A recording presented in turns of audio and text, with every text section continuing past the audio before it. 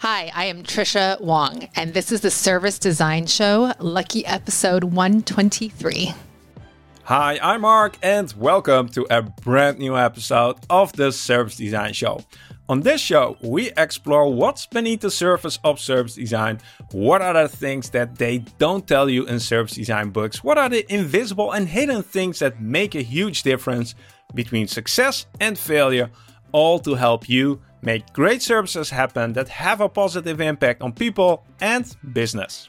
The guest in this episode is Trisha Wong. Trisha is a tech ethnographer living at the intersection of data, design, and digital, who's obsessed with discovering the unknown. She's the co-founder of Southern Compass, where they look for new ways to drive insights to action in a data-driven world. Oh man, you can expect some fireworks in this episode because we're going to look at how designers in enterprise environments are often getting in their own way, often without realizing it. We're going to discuss anti-patterns in design and alternative solutions to them. If you stick around till the end of the episode, you'll know why and how designers can become less of a guru and more of a guide. This chat with Trisha is brought to you in partnership with ServiceDesignJobs.com. Service Design Jobs is the only place online, as far as I know, where you'll be able to find the latest service design positions from companies across the world. Each job listing is literally handpicked, so you'll be able to find true service design positions and not just UX positions hidden as service design positions. And as I have some inside information, it's awesome to see that more and more companies are submitting their service design positions to Service Design Jobs. So if you're looking to expand your service design team, grow your internal service design capabilities, and you haven't done so already, make sure to head over to servicedesignjobs.com/podcast and submit your job listing over there. It's completely free. So head over to servicedesignjobs.com/podcast and check it out. Huge thanks to Service Design Jobs for being such an awesome partner to the show and making it possible that I bring you episodes like this every 2 weeks. If you're also interested in partnering with the show and reaching the service design community, send me a message on LinkedIn. Look for Mark Fonteijn. There's just one Mark Fonteijn on the internet as far as I know, and drop me a message over there. So, having said that, really, it's now time to sit back, relax, and let the show begin. Welcome to the show, Trisha. Hey, thank you for inviting me. We finally did it. We finally did it. It took a while, but I'm happy to have you on the show. Trisha, for the people who are watching the video, they see some boxes. What's going on? Yeah, this is my Zoom background. And this Zoom background, what it's saying is that it's the mood for moving. So that's why I put it on. It's not actual real life. It's much better than those virtual backgrounds where you're on a beach. So I prefer this. Trisha, some people might have Googled you already. And if they did, they probably came across one thing you're famous for on the internet. Can you give us a hint? What's that? Let me guess. Would it be thick data? Yes. And especially there's one video that got me really excited about also chatting with you. Yeah. Would it be the TED Talk? And I just checked today, 1.8 million views. So it's awesome. It's a really good talk. I recommend it to a lot of people. Check it out for yourself. I'm not going to give a spoiler. Trisha, I don't know. How long is the TED Talk ago? When did you do it? I think it was a couple years ago in 2016. I, introduced the concept of thick data. I think it was then. Yeah. And what do you do these days? I do the same thing that I was doing back then, which is my company, Southern Compass. We work with our clients to make sure that they're making decisions using data in the most human-centric way, that all of the things they do for building product, making marketing decisions, it starts with the understanding of people. And so we've developed a whole practice called the Unlock Sprints that we teach. We've open sourced some of those things on Google. So anyone, with Google Design, so anyone can download it. There'll be links in the show. But we're very much committed to open sourcing a lot of the tools that the tools that we design, so that other people can use it. We don't want to keep that as our secret sauce. A lot of consultants are very like protective of what they make, and we're like, no, like we're here to open source it. And then when you pay for what you pay for with us, is you're paying for our expertise, our time to guide you through. Awesome.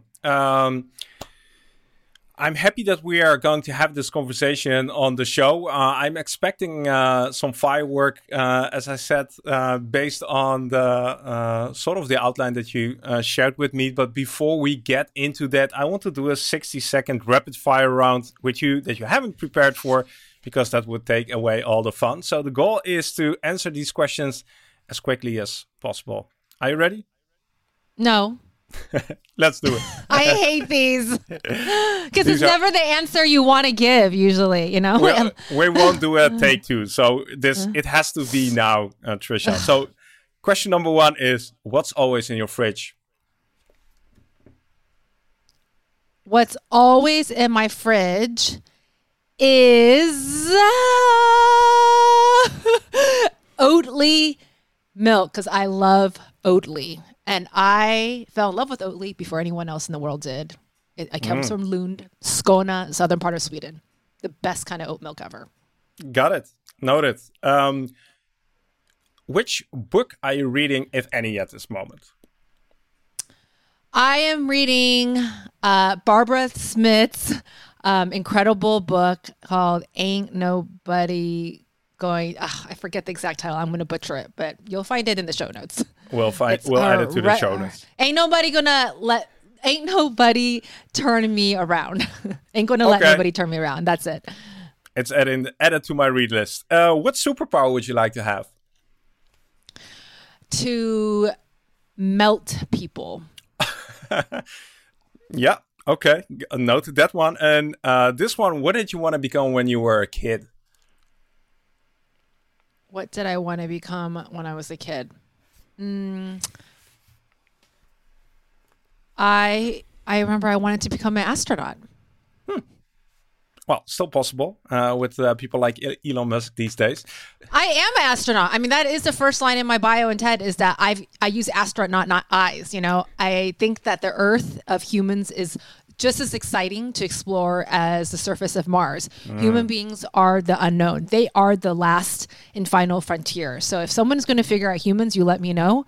That can be a theme that we talk about today, is that no machine can figure out human beings. We are truly the last and only frontier that is going to forever remain a mystery. Forget about AI. We have to use other means. Final question. Do you recall your first encounter or memory of service design?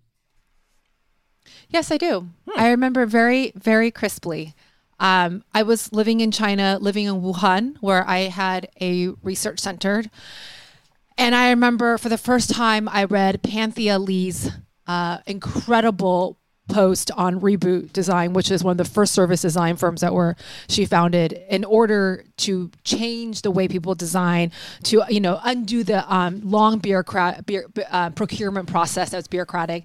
And she wrote this incredible blog post that said, "What is service design?" And I was like, I want to get to know this person, and her work is incredible. Follow her on Instagram, but she on Twitter. She really is one of the best writers out there on service design, and who will talk about the ins and outs of it. And she the show 124. Got it. Well, 124 is already taken, but we've got many more to come in the future. Yay. Thanks for the tip. Awesome. Haven't heard this background story often. So, Trisha, let's migrate into the theme of our conversation. And that's going to be, the way you phrased it, is how to elevate design in an enterprise context, right? Correct. Okay. Yeah. And the thing that makes it interesting is that you have a take that service designers get in their own way of actually doing that. Now, we're going to reveal what it is and why you think that that's the case and what we can do about it. But first of all, I'm curious, what do you mean when you say moving design, elevating design in enterprise, and how did you come to value this topic? Well, as someone who didn't study design and as a consultant, what I saw happening as someone who was not formally trained in design, I think I was freed from all of the pretenses that designers often come in with hangups, and like of what a formally trained designer should do. So I had no definition. To me, being a designer was always seeing the world from a new perspective, designing experiences. I didn't have a formal definition to say that design was only UX, design was wireframing, design only was mainly prototyping, design was experimentation. It's like, to me, design is all of these things. Design isn't just innovation. Design is also looking at accounting, and changing. Design is also the work that a CFO does. And so when I started consulting, I always had a design mindset.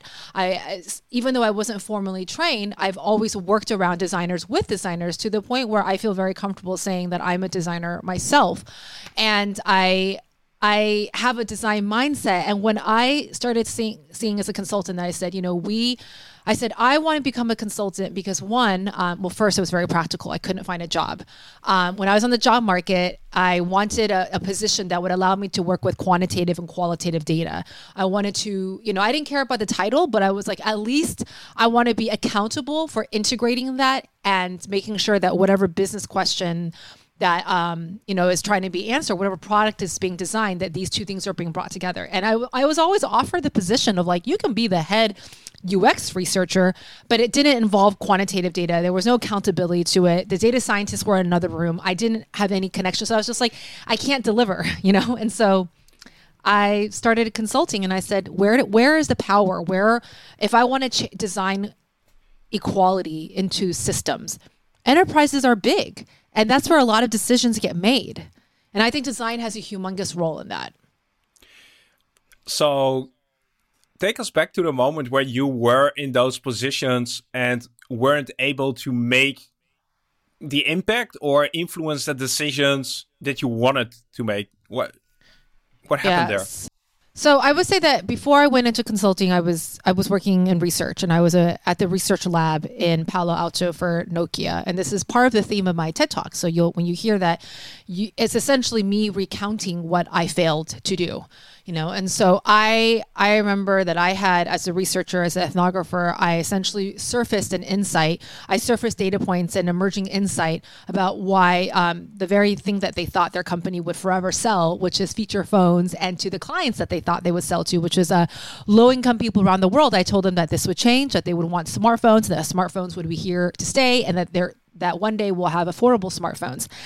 And I took a design mindset to that, and that I was like, well, the design mindset means you come at things very openly, And I had said, in order to iterate on this insight, I need to work with quantitative data, and I want to be able to start prototyping what that future phone would look like. What kind of features would serve this community that's not existing in current product right now. So there was a lot of things I wanted to do, but I remember I ran up. There wasn't a value for design within Nokia. It was a very engineering-led company. And I remember I just got a lot of pushback from, like, I couldn't even find out where the designers were, what department they were in. I couldn't even figure out who had the quantitative data from the marketing or from the analytics side of who I would talk to. Back then, it wasn't called data science yet. It was, pre-data science, but there were people who worked in analytics. And I just remembered that they didn't have, even though I was working in an innovation lab, they didn't have a design mindset to being open to the unknown and to create new realities. And I think that's the responsibility of a designer, to always keep the company as close as possible to the people. And I failed, and you can say it's like I failed, but they couldn't hear it, And I couldn't find the right people to work with. Yeah, and I think this story already resonates with a lot of people. I'm curious, okay, so you get into the situation where you're not able to get the rest of the organization to follow along or to at least join you on this journey.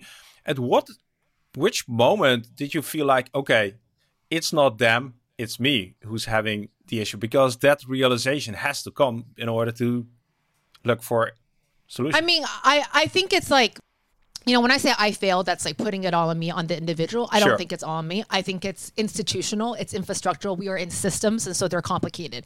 I think, but I did have to look at what you said, which is like, okay, aside from all the institutional infrastructural problems, what can I do? What could I have done to make it better, right? To make it even easier, or to try and do things differently. And I realized one of those things was that there was no shared language for talking about data, to value qualitative data, because their reaction to me was like, you're just an ethnographer. You were living in China for like 10 years on and off. And all of a sudden you say there's a big change, and you talk to like 20 people last few months, regardless of how, they associated that number with a very lack of meaning or lack of understanding. It was just like, but there was no shared language to be like, well, actually, I spent hundreds of hours, and you can't even translate that to like a quantitative data point, because I have really deep understanding, and I just didn't even have the language to. And then people didn't even know what qualitative data was.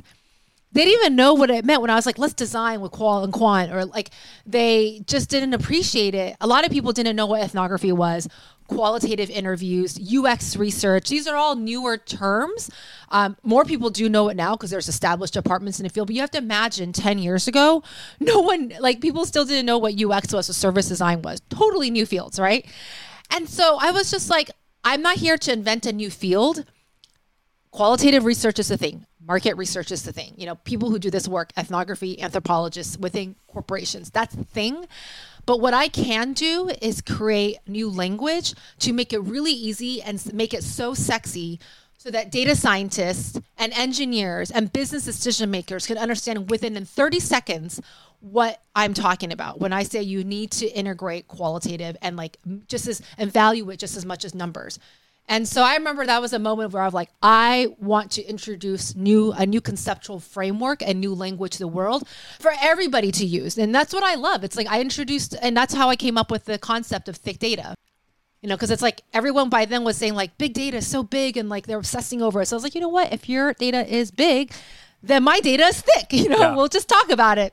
And it's like, and you don't compare. It's apples to oranges. We can value it, and they both offer different things. But now it's like I can pitch it and make it sound just as sexy as big data.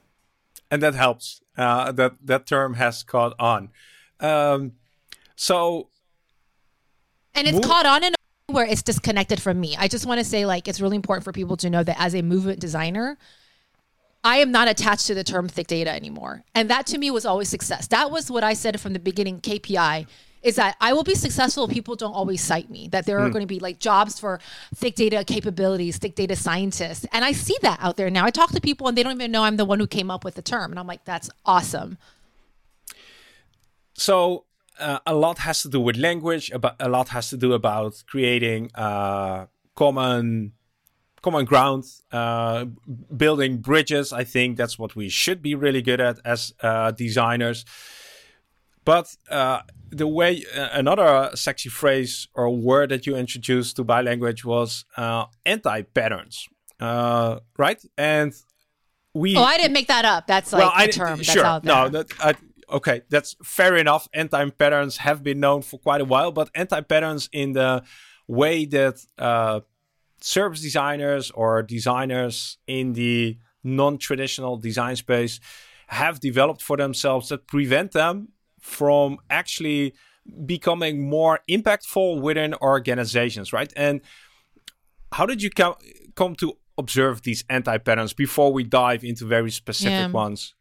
So, through our consulting practices at Encompass, we get brought in to coach a lot of designers, to elevate their practice, to elevate the work. And it's not that like they're not doing amazing work. We're rarely ever teaching people how to do better design or how to teach better research. Actually, I would say 100%. That is not our work.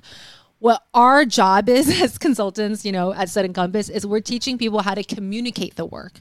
That is the problem. Designers are always like, they're stuck in their own heads because you're designing, you're making stuff, and you're creative, and that's incredible. But when you get put into an enterprise environment, you have to somehow balance your soul as a designer, which is to create things and like live in your mind and like create these new kind of landscapes and features and products, to in an enterprise setting, you actually have to collaborate, and it doesn't work in that old way when you were working as an agency or on your own.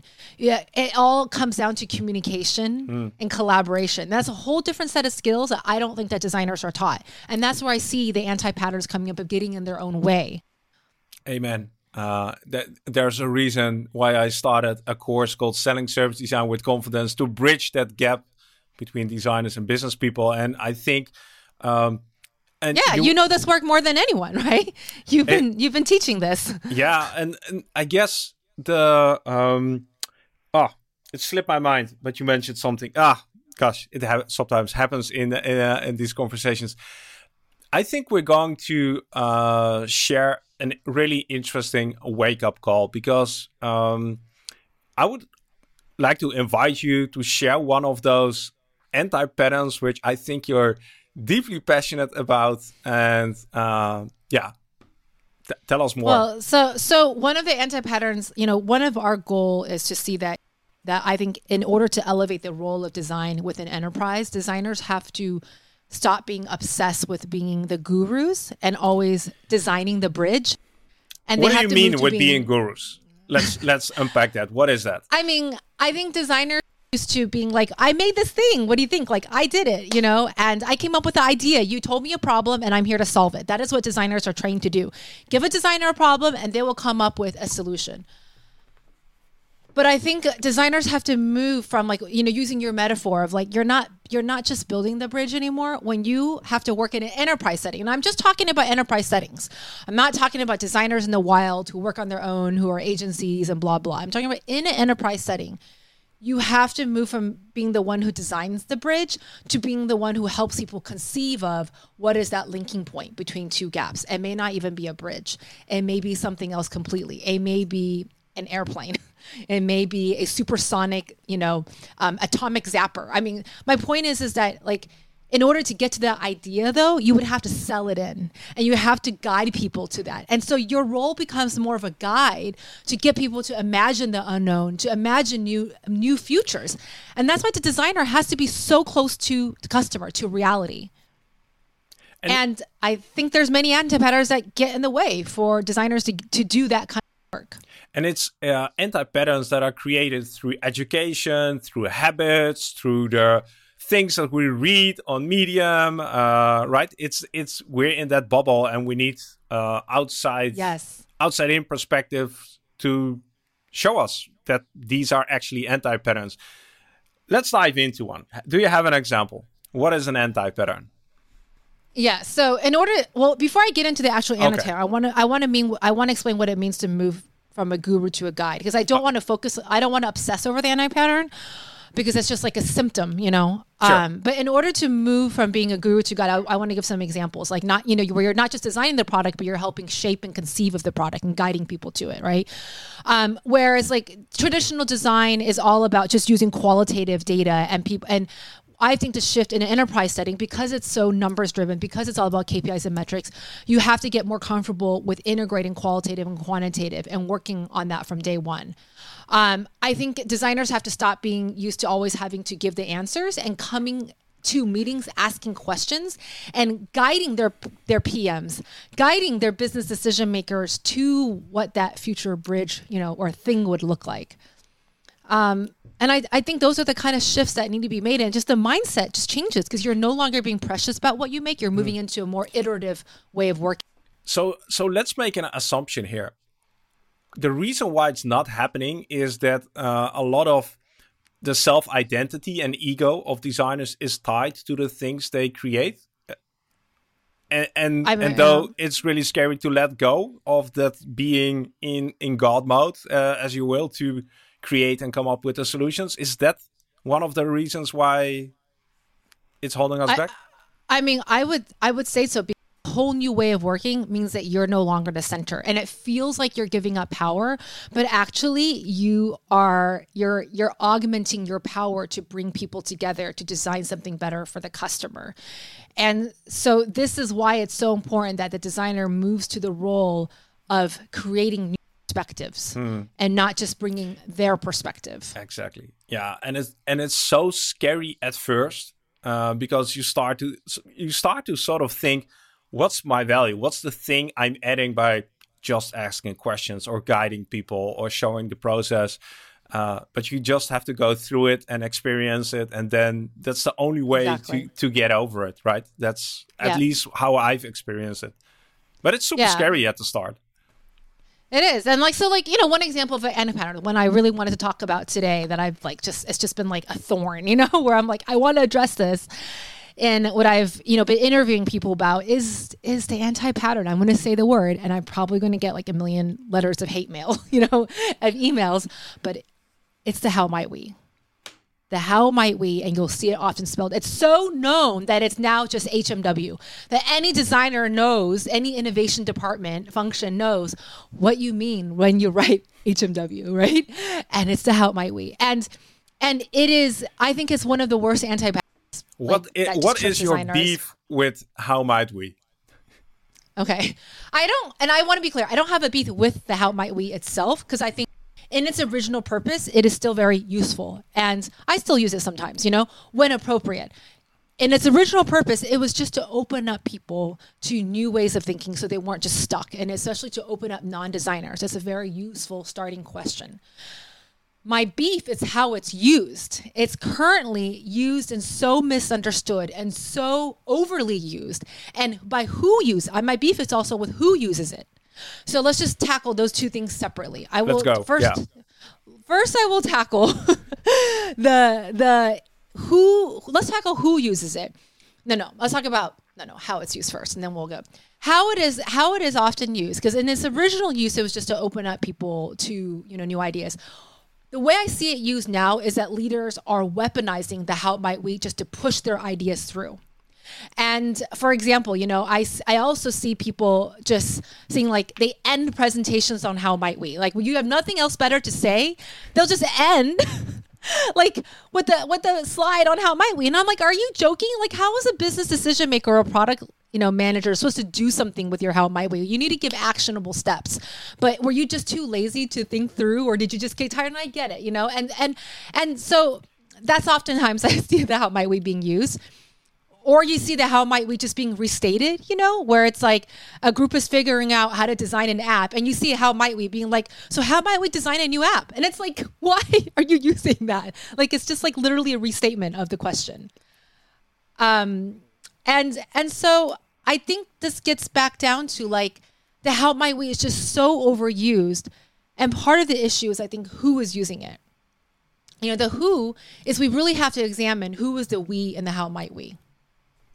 And typically, when you look at the we, it is usually a very homogenous group of people in a room.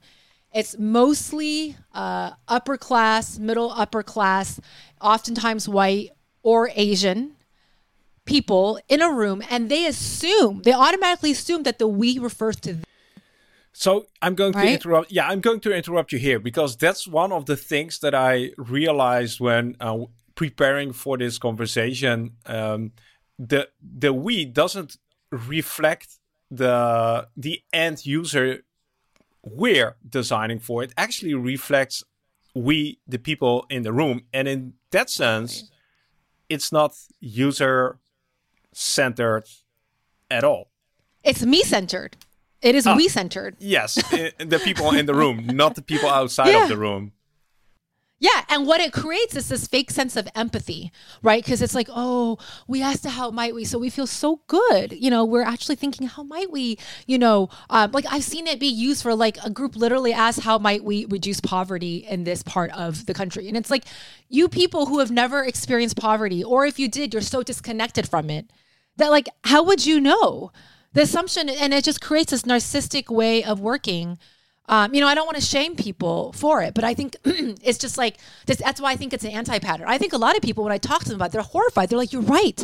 I actually didn't realize I was using how might we in that way. It's like a tick for designers, So, to which extent is it just semantics versus if people are doing this from the right perspective or right intention? Like, does it really matter how we phrase it? Well, here's the thing. I mean, I talked to Aveta Sampson about this, and she was like, Ovetta is a Black woman, and she was like, I love the How Might We. She was like, I use it. And she's like, well, when I say the we, I don't think it's me, or the people in the room.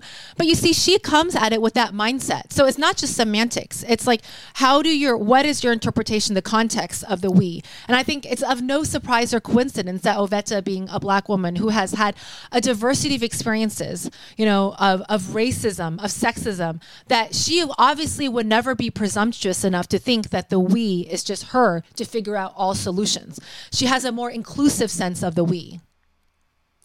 And that's sort of the wake-up call, I think, in this conversation, that if you haven't thought about who the we is, then now would be really a good moment to start doing that, or to ditch the we in general, in this case. Yeah. I mean, I just think it's like I was saying, it's like a drug addiction, and it's like, it's not your fault. You were taught this drug from a very young age of your design career.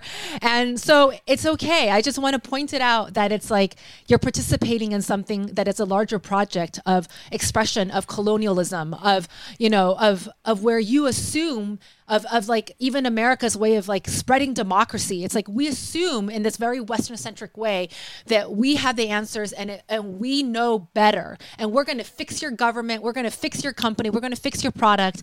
I think it's all part of the expression of the same issue, that you think you can solve it all without actually talking and understanding the people who are experiencing these things. So let's tie this back to the first topic we started with, and that is elevating design in enterprise context. We went from killing the how might we because we want to be more guides, less gurus, and that helps us to find a stronger voice in an enterprise context. Or how would you sort of connect the dots? Well, how I connect the dots is, look, in an enterprise context, it's even more complex because you have more users. In a company, you have a product that serves way more people. So you have to be that more attentive to who is the we in the room and who is the we outside. Who are you addressing? Who has the right to say that they represent the voice of the customer? And what a guide does is they would never say, I am the voice of the customer. A guru would say that. They would say, I've talked to the customer, I've done X studies, and I'm the guru. You have PMs who say that, you have UX researchers who say, and they fight to represent the voice of the customer. And I get that, because after you spend a lot of time with customers, you realize you want to like stand up for them and defend them and be like, no, what you're doing is all wrong because I talked to the customer. That was real time. I spoke to real humans. But what a guide would say is, let me enable you to understand the voice of the customer. As a guide, I'm here to bring all of you on the journey so that we can all understand the voice of the customer, because that's going to speed up the design process and the product development, timeline. That's what a guide would say. They don't try to own the voice of the customer. Got it. So, what have you found to be a viable alternative for the how might we? Yes. Well, my thing is, like, every time you want to just use the how might we, just be like, oof, what I would advise that you just do is just all you have to ask is, who should we, WSW, and why are we, WAW? And those things will help you. Like, even if you do the how might we, then you'll start to answer like, well, why should we do this? Why are we taking this approach? That's why I think you are then using the we explicitly. It's like we are pointing to the we. Why should we take this path when it comes to design? Why should we take this path in design? Why should we choose this timeline, right? Or choose this option? And then the why are we, it forces you to answer, why are we pursuing this? Why are we doing this? And so in these two cases, the we is pointing to the people in the room. Got it. And then there's another one where I always say, who else, you should ask yourself, who should we talk to? Who else should be in these conversations? That will force you out of it. So that way, it's not just like, us in the room of the why are we and why should we, but it's like, who else should we be talking to? There's all these like little plays on it. And I'm not like trying to say, if you don't say these things, you're screwed. But my whole point is just to say, I want you to be intentional about when you're thinking about the we, and to be intentional about bringing other people into other customers and users, or, cross-functional partners. process. Yeah, it can create awareness around this, because if you don't, like you said, it creates maybe a false sense of empathy. It creates, when you own the voice of the customer, it's an us against them, you as a designer versus the other people in the room. There are a lot of negative consequences of having that stance. So go ahead. And I think like a lot of people have been about this. It's not just me who are talking or critiquing about the problems with empathy. You know, Panthea Lee has a really great essay about this. Darren Buzone wrote Design Thinking is a rebrand for white supremacy. You have Bruce Nussbaum's Design Thinking is a failed experiment. So, and then you also have, Design Thinking is kind of like syphilis. You have all these critiques, but I think I think that's all important, but I think all of these critiques are how might we is part of this problem, that they're all trying to point out, which is why is design thinking so not willing to admit that it lacks diversity? Why is it that designers who claim to represent people's voices are so not willing to look at themselves? And I think these kind of anti-patterns are the things that get in their way. And this is why I'm looking to organizations like Project Inkblock that really talk about diversity in design. Or you have Antoinette Carroll's, Creative Reaction Lab, where they have their very famous popular webinar called How Traditional Design Thinking Protects White Supremacy. We need to have more conversations like this and have real conversations about how the very tools that we thought were near and dear to designers perhaps could be getting in our way, and that we have to look at them and use them with more awareness. Wow. A lot of people, I think, will be listening and sort of there will be a voice in their head saying, but I know I'm doing this from the right intentions. I want to do good for the user. It's like it's coming from a good place, I think, with a lot of service designers, at least the people who I meet. What would you say to them? I would say that good and bad is a false binary, and that a lot of murders have been committed in the name of goodness. People spreading democracy, colonialism, hundreds of years of empire building was all done in the name of saving people. So I would advise us to get out of the good and bad binary and say that's like, it's not, your intention is great that it was good, but what I want you to look at is this is not about shaming you, I don't think that you should be getting me to acknowledge that you are a good person and you did this with good intention. That's not that you don't search for.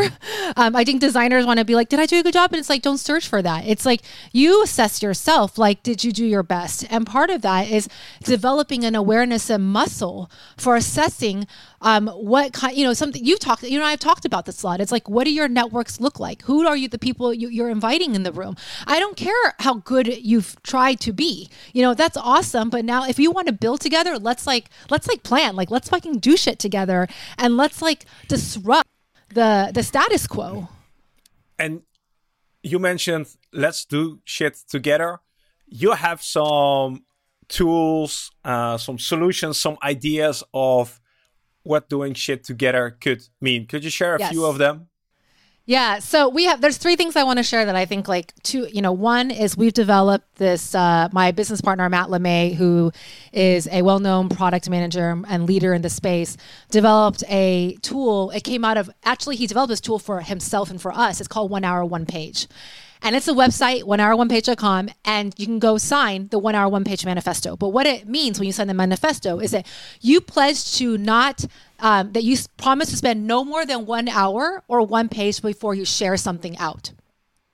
This is such a simple thing that changes how teams work. And we did it for ourselves because we were like, I think one time I was like, Matt, why did you work on this deck for so many hours and you didn't check it in with me earlier? Because now I'm giving you critique. You're going to think that I know you're probably going to be a bit precious and attached to what you did. Reasonably so, because you spent freaking 20 hours on it. And then he would give me the same critique and be like, blah, blah, Trisha, I don't think this works. And I'm like, but I spent a week on it. Don't you see? And I designed this deck. And it's like, well, he's like, why didn't you just talk to me earlier? So we're like, you know what? We're going to have a tool called 1 Hour, 1 Page. You can do the work, but you have to share it. You have to be okay with sharing that. And so now we make all of our partners sign this tool called 1 Hour, 1 Page whenever we work with someone. And we say anyone in the world can sign this pledge. And it will, I 100% million promise to you, it will change the way you work with yourself, with your life.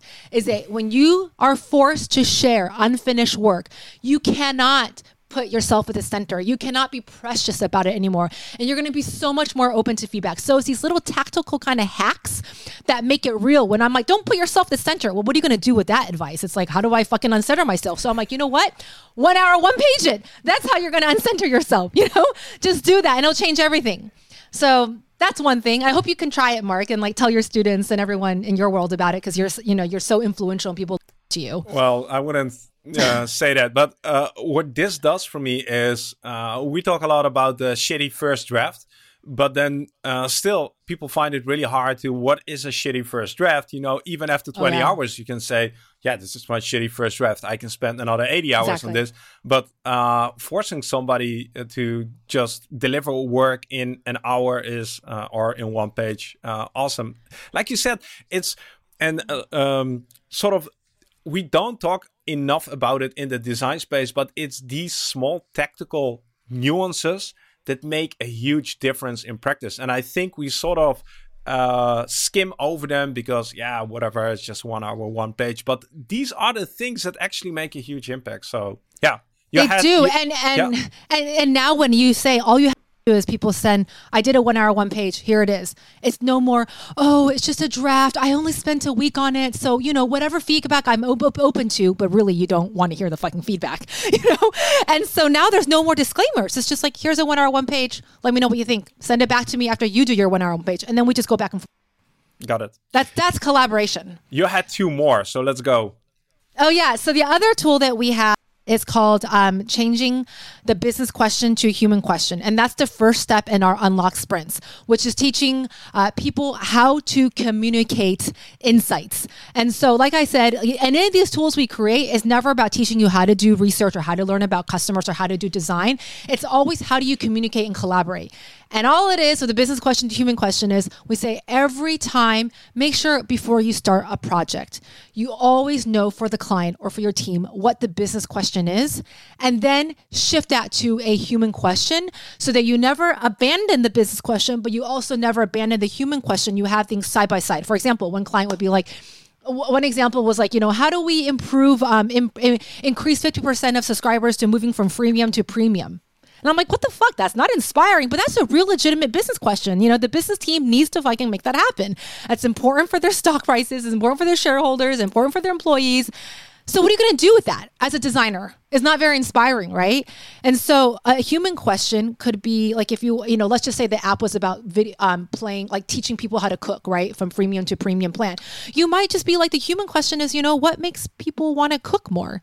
What makes people want to pay for a service that they love was free? What makes people want to spend time together? It might not even be about cooking or the apps, And so we have this all up online. We've open sourced many of our hacks, our tools, and they're all with Google Design. We have a partnership with them where a part of their work is featuring a lot of our sprints, a lot of our hacks that we made up through the Unlock Sprints. Because again, we believe that we've made this stuff up, but we want people to use it. And if you want to bring us in, we're here to teach you how to do it better so you can communicate better. But we don't want to be the blocker. Like, use these things, start it now, out us. Run with them. Yeah. Run with them. And the third thing is it's almost like it's not a tool. It's literally just like start getting comfortable with showing up with unfinished work. And when I read that, I was immediately thinking about a book by, I think it's Austin Kleon, right? Show Your Work, who literally says share everything you do and make the process super transparent. I think we sort of try to communicate that, but it's really hard to live by once you get attached to the stuff you create. Heading towards the end, how would you recap the last, 45 minutes? What is the summary? You're putting it back on me. This is very hard. I know. I would say the summary. Let me make it easier for you. If people remember one thing from this conversation, what do you hope it is? You're not the guru. You are the guide. You're not the guru. You are the guide. Yeah. It's not about you. I think great designers know how to make it not about themselves. They make it about the customer and they enable other people to understand the customer.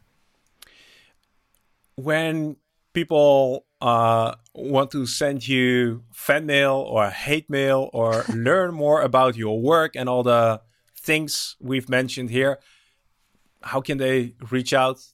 Is there a way to reach out? Yeah. I have a website, trishawong.com. They can DM me on Twitter. My DMs are open as long as I don't get too high of a flood of hate mail and racist mail these days. It's not easy, especially with all the attacks on anti-Asian attacks in the U.S. But I'm very easy to reach, and I would love to know what you're doing with the what you're replacing with, how you've iterated on it, on the who else should we, bring in, or why should we? I want to know what else you're doing to make design more diverse and to decentralize yourselves. Awesome. I would love to know as well. It would be good to expand our vocabulary, expand our question vocabulary to, like you said, make design more inclusive. It's definitely a topic that I haven't spent enough time and energy and attention on. So I'm happy that people like you are raising awareness to this. Also for me, I will do my best to have more people on the show around this. And that's awesome. Well, I can't wait to give recommendations.